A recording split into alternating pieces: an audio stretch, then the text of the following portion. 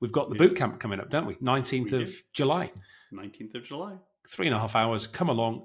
If you want to get your first foot on the ladder of how do you create plans with optionality in your life? How do you think differently? How do you, not future-proof, but future forecast? How do you see what's ahead, where that puck's going to be, and how you get yourself to that optimum position for you and those around you? Come along. It'd be great to have you join us. I love what you just did there. That was totally unplanned, folks. like Marcus, that? the salesman, managed to bring this came to all me. down. Welcome to The Thinking Leader, brought to you by Red Team Thinking. Bad leaders react, good leaders plan, and great leaders think. Each week, you'll get new ideas and insights from business executives, military experts, and innovative thought leaders to help you lead more effectively and better navigate your complex world. Now, here are your hosts, best-selling business author and top-rated leadership speaker, Bryce Hoffman, and former RAF Wing Commander and business agility coach, Marcus Dimbleby. Hello and welcome to the show. Great to see you all again, and always fabulous to be back with my good friend, Mr. Hoffman. How are you, Bryce? I'm good. I'm pretty good. Good. I mean, I'll be honest. I'm feeling a little angsty. A little angsty. I like the way you say that. Well, say it again for me. A little angsty. Cool. So, explain to me why you're feeling angsty. Well, it's interesting because, you know, a lot of people who know what we do for a living and who know what I do in my books and stuff, you know, when I talk to them socially, some of this conversation with my hairstylist actually last week. It's looking sharp, by the way. I'm liking Thank you. what they've done there. It's looking good, man. So, you know, we were talking about the kind of death spiral of cities in California, San Francisco and Los Angeles to a lesser degree or to a greater degree, depending on your perspective. And, you know, he made the comment, you know, well, this is what you do for a living is like, you know, help people figure out how to solve complex problems and how to navigate complexity and all of this stuff. So what's the solution? And I sat there and I was like, well, I don't think there is one. And I said, it's not that I can't, you know, that there aren't several. It's just that none of them are going to happen because we don't have a political system that's functioning well enough to do hard things that require sacrifices of people or get people out of their comfort zone or, you know, make people, you know, have to, you know, tackle tough issues in a meaningful way. We have a political system that is at best able to put Band-Aids on hemorrhaging wounds and at worst not even able to do that. So, and I started thinking, and then I was having a conversation with someone else about climate disruption in Europe and all of these things. And I realized, you know, there's so much going on in the world that even if you have the tools and the mindset, the red teaming mindset to look at the situation and to pick it apart and to figure out how to address it, it doesn't at the end of the day really matter to a certain degree because the people who are in a position to address it lack the will, lack the political capital to do it. And so I started thinking about, well, you know, what's the point of red team thinking in these situations? I was going to say, how did that make you feel when that penny sort of dropped in that conversation? How did you feel? Well, initially I felt like very angsty, as I said. But then what I realized as I started to think about it is that what the red team thinking mindset still provides you with and what the red team thinking tools provide you with. I mean, at the end of the day, yes, these are tools and techniques designed to help people make better decisions, to develop effective strategies. That's all true. But at base, they're about something more, which is about being comfortable with ambiguity, being able to deal with situations where the future is uncertain and volatile and complex. And that this yields a resilient personality as well as a resilient person who can navigate that type of world. And so at the end of the day, I went from feeling really angsty to only feeling a little angsty because I realized that that's what we're providing to people, I think, in addition to just the skills to make better decisions in their business or in their professional lives, but how to be resilient in the face of this VUCA world. And then, we heard this from some of our coaches who are going through our Red Team coaching program right now this past week, which really validated that. I know. It's so true, isn't it? It's, we talk about all these things, wire brushing new strategies, making better decisions, unearthing opportunities, evolving, and avoiding threats. But it really is this helping people to become adaptive, resilient, robust, because that's what you need to be in this VUCA world that we talk about, that we live in, where everything is complex, ambiguous, it's hard.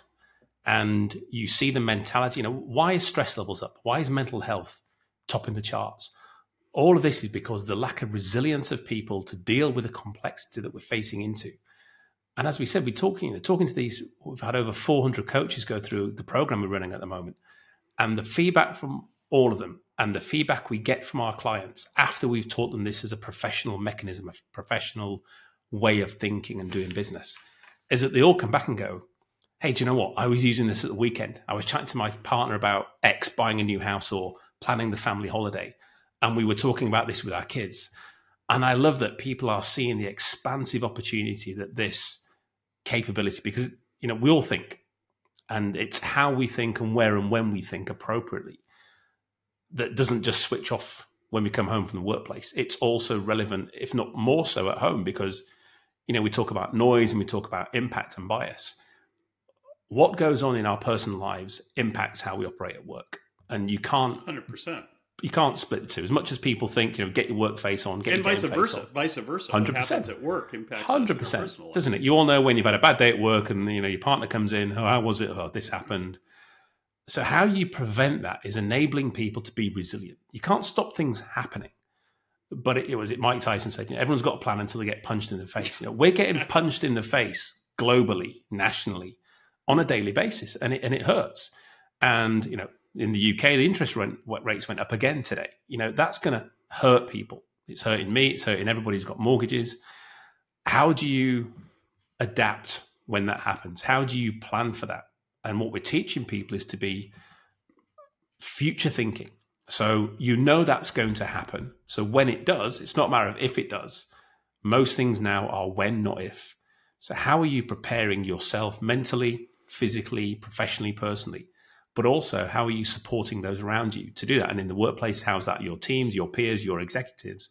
But also at home, how are you helping your partner, your family, your children, your neighbors to be resilient, to be, I think awareness is a lot of the benefit that we're bringing. Well, this is what I love is you've made a conscious effort to teach your kids to be red team thinkers and to develop this sort of comfort with ambiguity and this resilience, because that's the best thing you can give them to navigate this uncertain future that they're going to grow up in.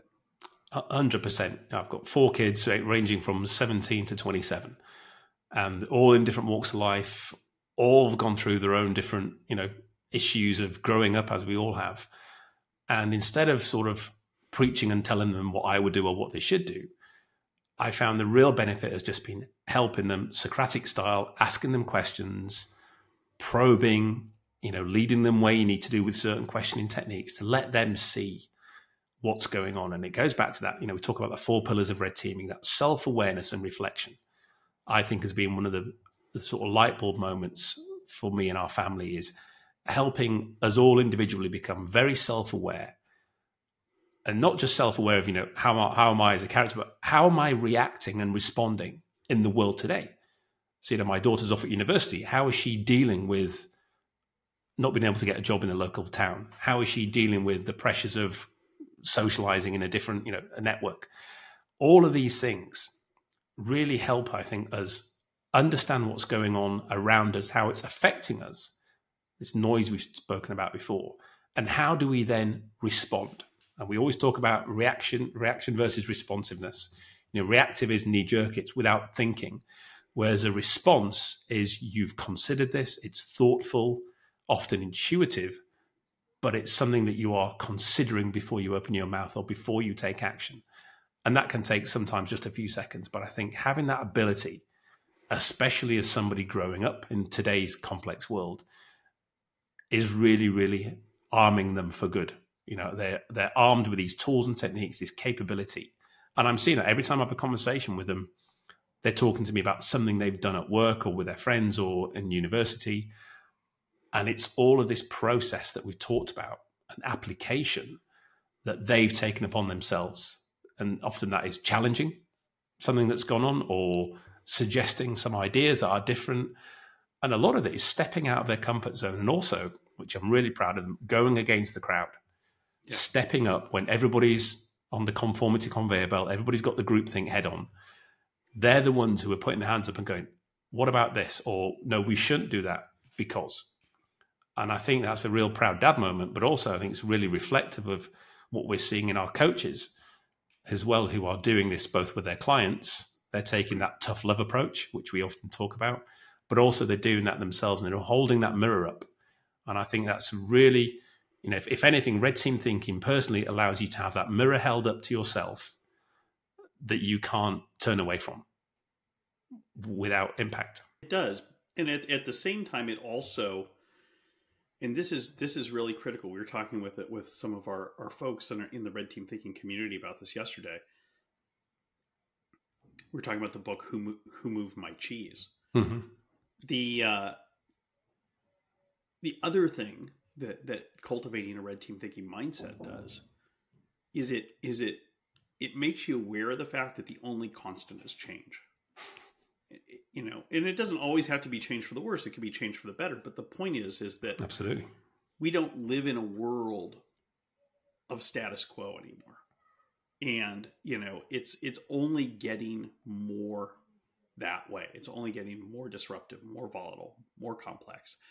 And having that mindset is key to building inner resilience, so that when a wallop comes out of nowhere, when you do get punched in the mouth, as you said, or knocked down by a sleeper wave, you're not like, what just happened? You're like, okay, yeah, knew that was a possibility. Now how am I going to deal with it? And it's interesting. I don't want to say his name or identify him, but we just had a great guy in one of our masterclass series who got laid off from his job not too long after he graduated, and he told us that as a result of both the tools that he'd learned in the program as well as the mindset shift that he'd had in the program, he was okay. He was like, you know what? I saw this coming. I knew this was a possibility. And I know that I have the skills necessary to navigate and find the right way forward in my life. And I mean, what a comfort that is to have that and not to be running around in a panic. Right. And I think that's something that you've tried to instill in your kids too, is to recognize that, they can't take anything for granted in the future. And my daughter, spoke to her a couple of weeks ago. We got quite the shock. Let's say she's been trying to get jobs and, just part-time jobs, bar work, restaurants. And then over the summer, it's even harder and in between universities. So she just rang me up and said, "Oh, hi, Dad." I said, "I'm going to Dubai for 2.5 months." I said, "How? Why? Nice holiday?" She goes, No. She says, "I'm going to be an au pair." Wow. And she'd gone out, put a CV out to all these different places at work, couldn't get the job she wanted. So she went onto this website, advertised herself, and got all these people contacting her. And she's going out to Dubai for July until mid-September to look after a little girl and a family, just experience a different life and, learn and see something different from another perspective, another part of the world and different culture. But I just thought that's her realizing that if she carries on doing the same thing, trying to get a job in the same village, it's not going to happen. So does she move to London for short term? How does she get accommodation short term? Yeah. And what's the solution to that? And think about alternative futures analysis. If I go here, what happens? Absolutely. And she just thought, it dawned on me. We had au pairs for them when they were little years ago. And she said, it just came to me, Dad. I was thinking about all the different things. And I thought about, Pia, our au pair that we had. So I looked on the website. And within literally 3 hours, she had multiple offers. So it's that adaptability, isn't it? That resilience to think differently, think outside the box. That's not the norm. And then try. It's not. Well, it's not. And, that's the thing is, conversely, so many people who experience real hardship in the world today I'm not saying all of them by a long shot, but some of them have other options, but they're not comfortable moving on and doing something else. And it makes me mindful. There was a very famous exchange in this, and I'm not trying to be political here, but there's a very famous exchange in the early 1980s when Reagan was running for president in the United States. I think it was for his second term. And he was on the campaign trail, and news cameras were following him around. And he was in an industrial city in Ohio, which is the heart of the American Rust Belt, and certainly was at that time, of idled factories and rusting manufacturing complexes and stuff. And he went into a local cafe and a diner and was shaking hands with people and stuff. And this woman came to him and said, Mr. President, there's no jobs, and you failed us. You didn't bring the jobs back.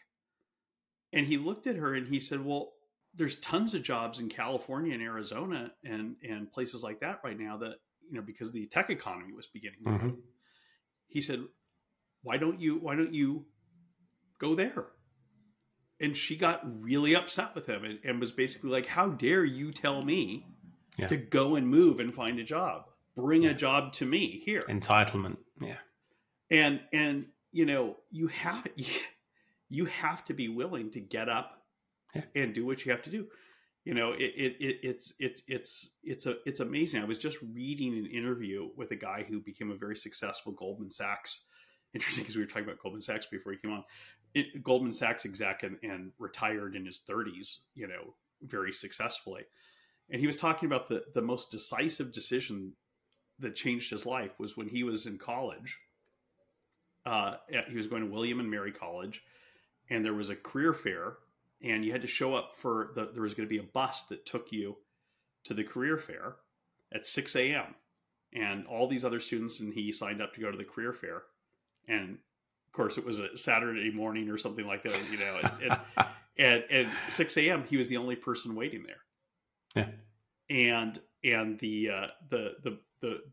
went, and that led him to meet the connection that ultimately led him to get an internship at Goldman Sachs and, all this stuff.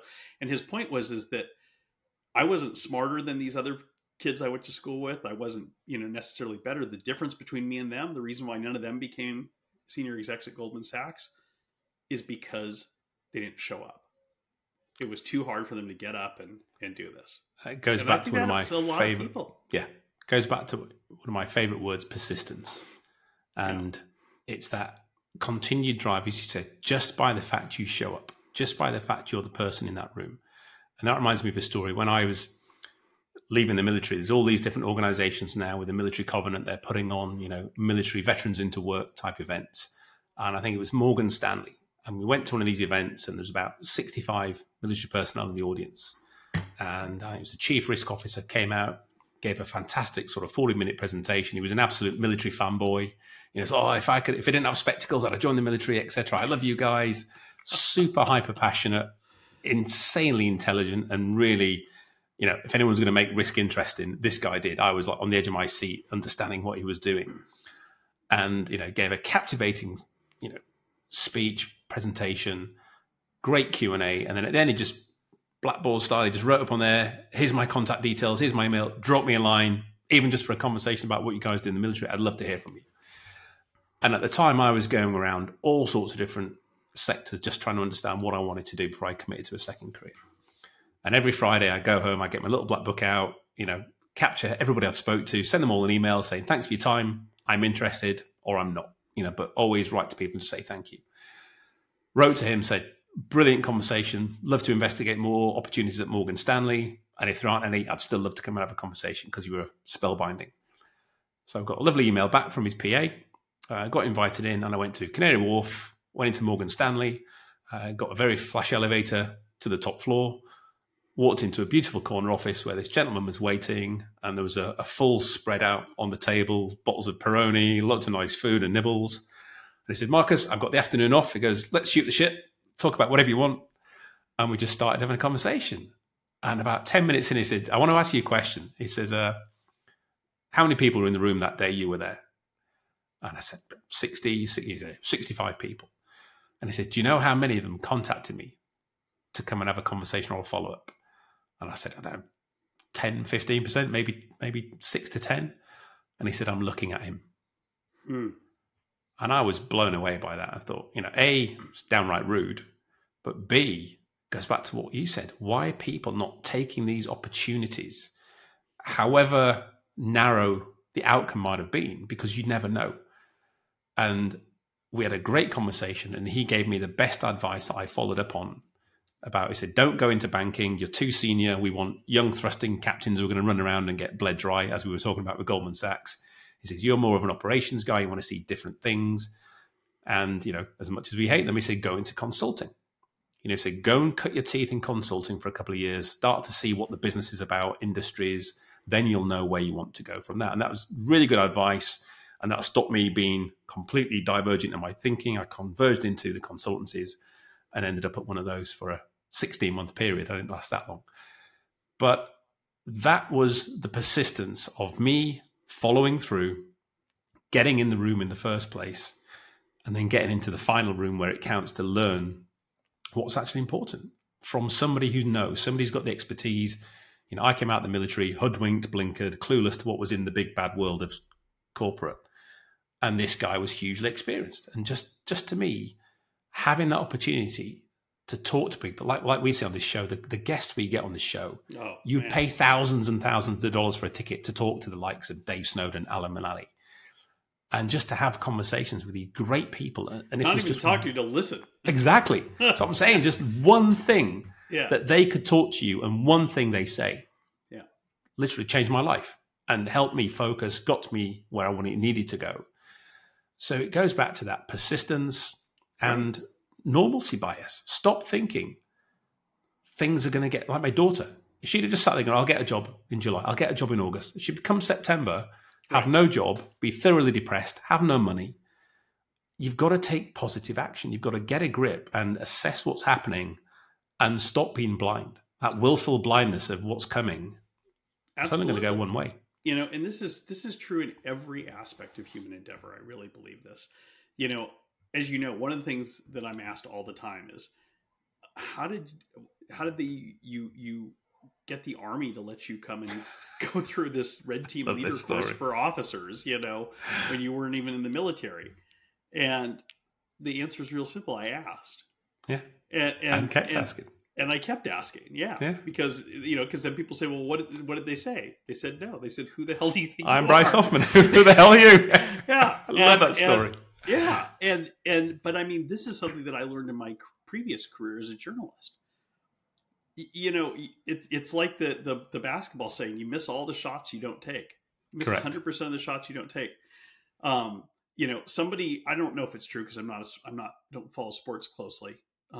So I haven't fact checked this yet, but somebody shared with me the statistic that LeBron James has a higher number of missed shots than most other players in the NBA, because he takes more shots. He also has a higher number of successful shots than any player in the NBA, and his rate of success is higher. But because he's taking so many more, he's missing a lot too, and that's something that I don't know how I picked it up. Nobody taught me, but I figured out early in my career as a journalist, which is that it doesn't hurt to ask a question. It doesn't hurt to ask, what's the worst someone can say? It's like we learned this as a kid. What's the worst someone can say is no.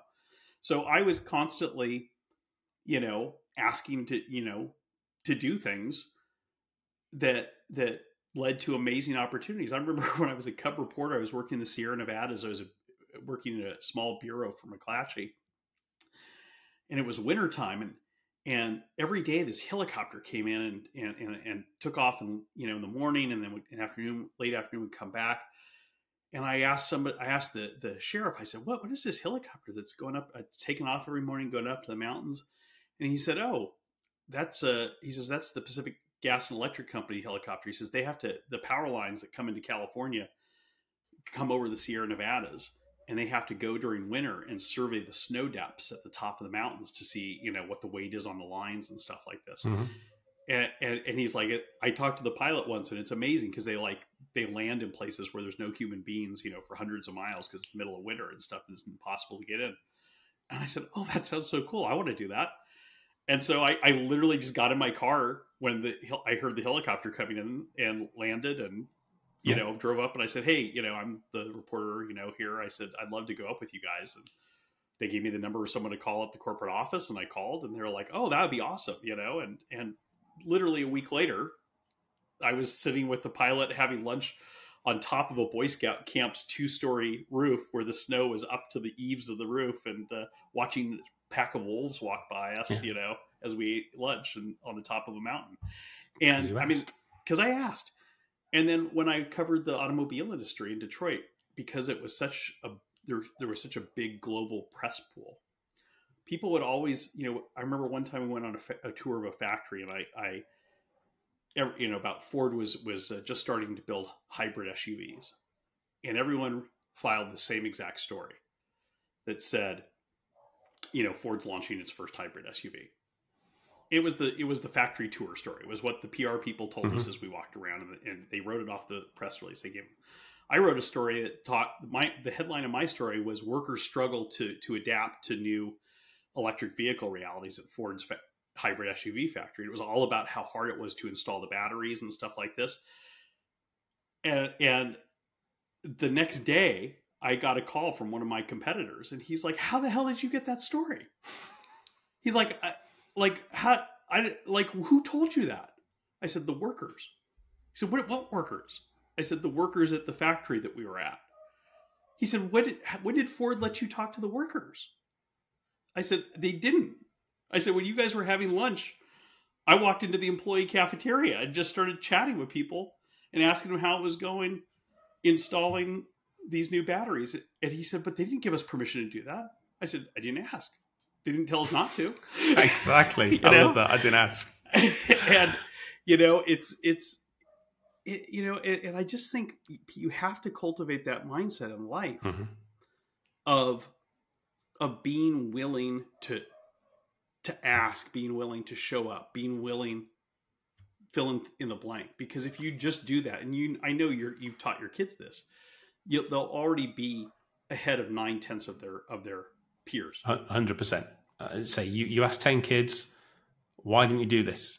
Because the answer would have been no. Why didn't you ask? Because it wouldn't have happened. And as you said, well, you don't know until you ask.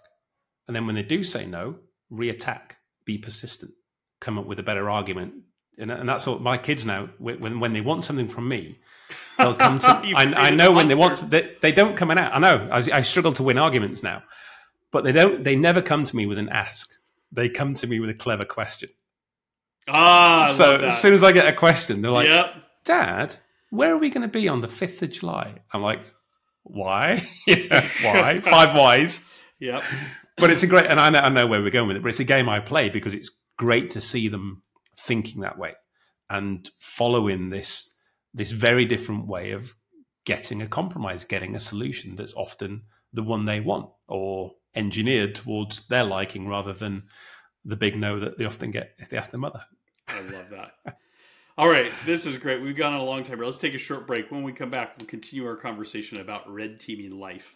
Stay tuned. Hey, folks, Bryce here.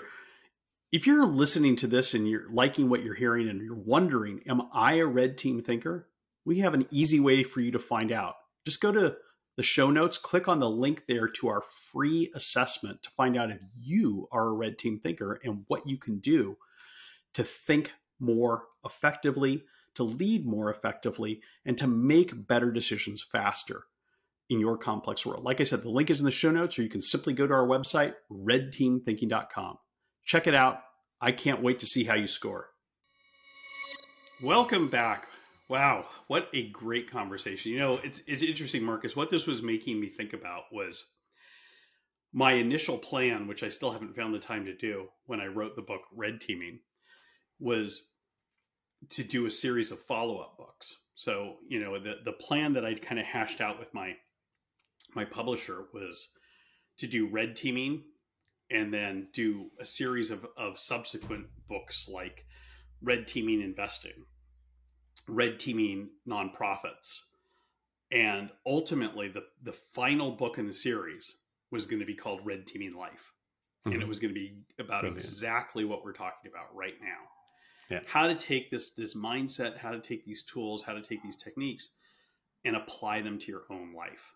Not just your professional life, but just everyday life. And I know that ever since I graduated from the Army's Red Team Leader course at the Command and General Staff College back in 2015, June of 2015. So 8 years ago, like last week, I've applied these principles and used these tools in every aspect of my life. And I know that since you've learned about this stuff, you use it too. And as you said, you've been teaching your kids how to do this. And I just think it's such a powerful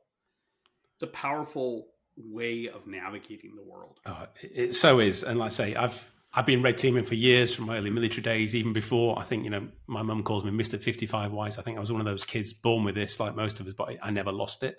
And just learning these new tools and techniques from you and how you've shifted them, I think has been a real, power change for me. And I came across a great quote, which most people have heard, from Wayne Gretzky, ice hockey champion. And when asked, how do you keep scoring all the time? And he said, I skate to where the puck is going, not where it's been. Yep. And that's a great statement to really sum up how Red Team thinkers operate. You place yourself in the position in the future where things are happening for good. You avoid the threats, you place yourself in the right location to grasp the opportunity, to be lucky. I used to get called lucky in my military career all the time. I got posted to Cyprus. Oh, you're lucky. I got the US Marine Corps Exchange, the only one slot they had for fighter controllers. Oh, Marcus, you're so lucky. It's like the guy who practices 10,000 shots a day and hits every time. You don't see what goes on in the background. That creation of opportunity doesn't just manifest itself. You have to be forward thinking. You have to be placing all the right pieces of the puzzle together so it eventually forms and comes into play. And that's when I got the America job. Even the guy who posts you to these jobs, he called me the year before and offered me the Dutch exchange job. He's like, Marcus, I've got a great job for you. Dutch exchange, 6 months at language school, 3 years, living just outside Amsterdam. I'm like, sorry, sir. I said, but I'm going to have to turn that down. He was like, what, are you crazy? This is like one of the most plum jobs. I said, the only reason why I'm turning it down is because next year you're going to be posting me to America on the exchange job. And he was like, am I now? He said, how come I don't know about this and I'm the guy who sends you? He said, are you sure you want to turn this down? Because that's not guaranteed. This is a guarantee. I said, trust me, sir. That's where I'm going to be in a year from now. I'd love to do the Holland job, however, And 6 months later, this guy called me up. And he was like, Dimbleby, I don't know how you did this, but your name came across my desk today as the guy who's going to go out and replace the individual out there. And how I did that was I'd gone out to see the guy out there on vacation at the same time where the air attaché from the embassy was visiting. So we went out for dinner, had cocktails, had good conversation. I met the guy's boss at work. So I positioned myself where the puck was going to be. And I got influence of these individuals. If I'd have been an asshole or they didn't like me, they'd have said so and I wouldn't have got the job. But I made sure that I went out, met these individuals, showed interest in the job, showed interest in the opportunity. And they said, hey. And the guy out there gave me his backing. And then the individual who normally sends you out there got told to send me out there. So goes back to that great quote, get yourself in the position where things are going to happen, that you're making happen. Absolutely. But you also hit another important part of this, which is so much of success is below the waterline and people don't see it. I had the experience back when I was a young reporter again of playing a round of golf with Patty Sheehan, who at the time was the LPGA leader and had been for I think several years. And it was both an amazing and humiliating experience because I'm not a very good golfer in any case. And it's usually embarrassing for me to play golf, but it was trebly embarrassing to be playing golf with someone who's literally every single shot was like, oh, the course, this whole dog legs around those trees up there. I think I'm gonna hook this shot around those oak trees and we'll land in the middle and then boom and do it every time. Exactly as planned. And about halfway through our game, we're riding our cart together, between balls, and I said to her, I said, I think you've just convinced me to just give up entirely because you've shown me what a real golfer can do, and I realized there's no way that I could ever be this good. And she stopped. She was driving. She stopped the golf cart, and she said, "That's not true." She said, "You could be good too. You could probably be this good if you really wanted to be." She said, "All you need to do is do what I do." She said, "I hit 300 balls a day." She said, "I hit 300 balls 365 days a year." Yeah. She said, "I hit 300 balls when it's raining outside. I hit 300 balls when it's snowing outside. I hit 300 balls on my birthday. I hit 300 balls on Christmas. I hit 300 balls on New Year's. I hit 300 balls on Thanksgiving. I hit 300 balls if I have 100-degree fever. I hit 300 balls a day, every day." And she said, "I guarantee you that if you hit 300 balls a day, you will be an amazing golfer." Mm-hmm. And I was like, "Yeah, you're right. I'm not going to hit 300 balls a day." And she's like, "That's the point, though." That's the thing, isn't it? Yeah. How often are people willing to put the effort in to get to that place? Because it takes effort. You don't just get dropped there. And I love how you said it. It's the iceberg of success. And we can share this in the notes. There's a great graphic, isn't there? Yeah. Where, you see the success, money, fame, and then you see the 95% below of blood, sweat, tears, angst, worry, all of that stuff that goes with achieving success. Because nothing comes on a plate. Very rarely in life does something come on a plate to you that's worth having. This sense of entitlement that we spoke about at the beginning, it's not going to get you anywhere. And it's not going to get people to help you more with that approach to life either. Because if you want something, go and get it. But you've got to make that happen through influence, through putting in the hard yards. Work hard, but work smart as well. There's a lot of stupid things being done by people. Start to be more smart in your application. And again, so we'll go back to my kids. My daughter wasn't out grafting and trying to walk the streets of London trying to find a job.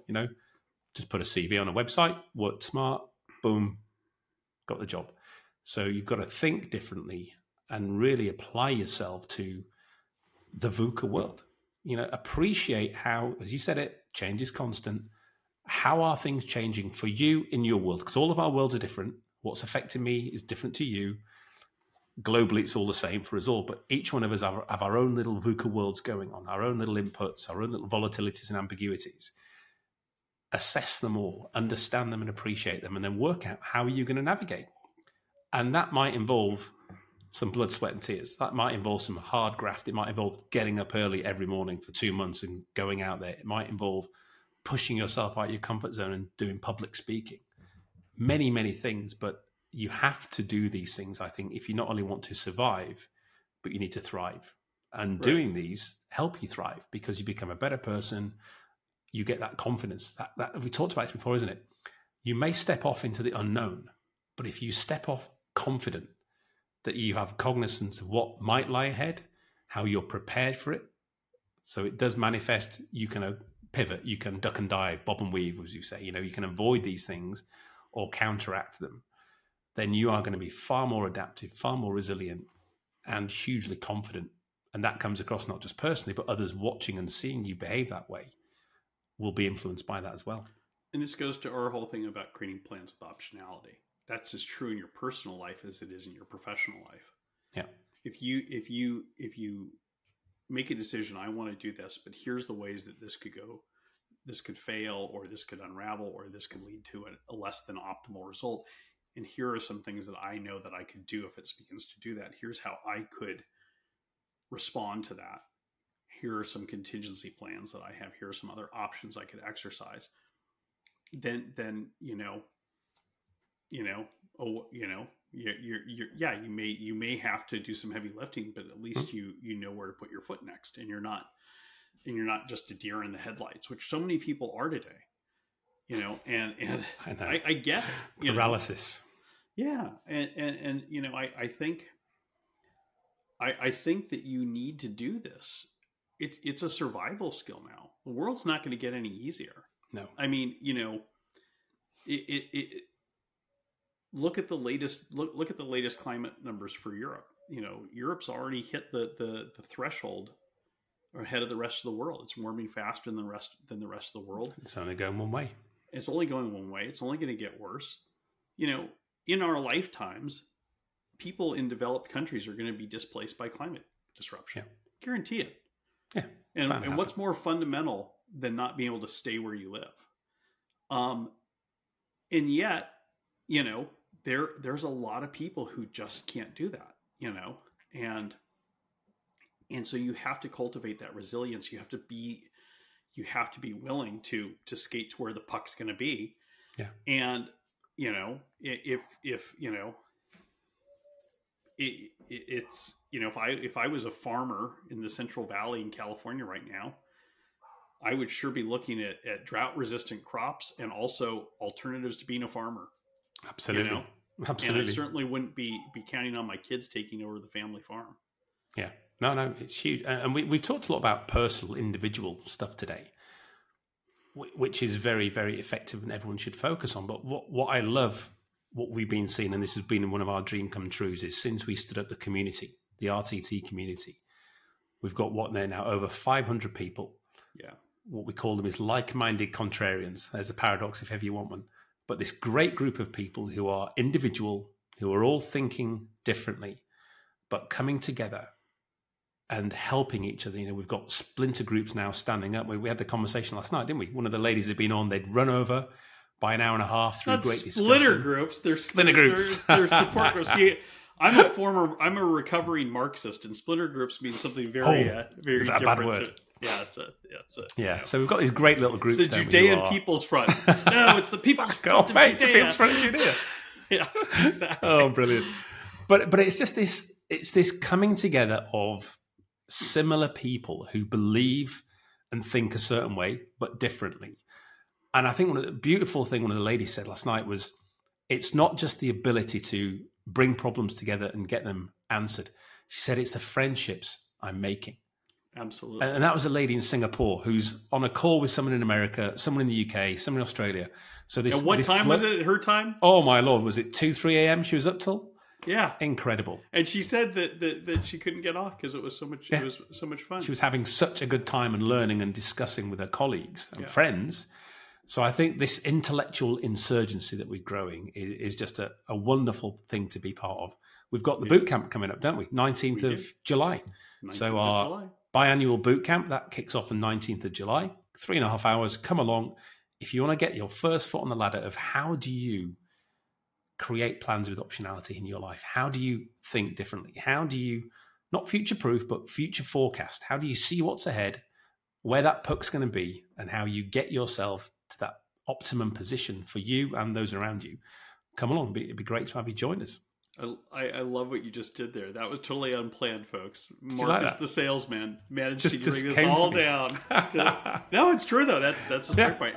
And we'll put a link to that in the show notes. Excellent stuff. All right. Awesome. Keep asking the tough questions.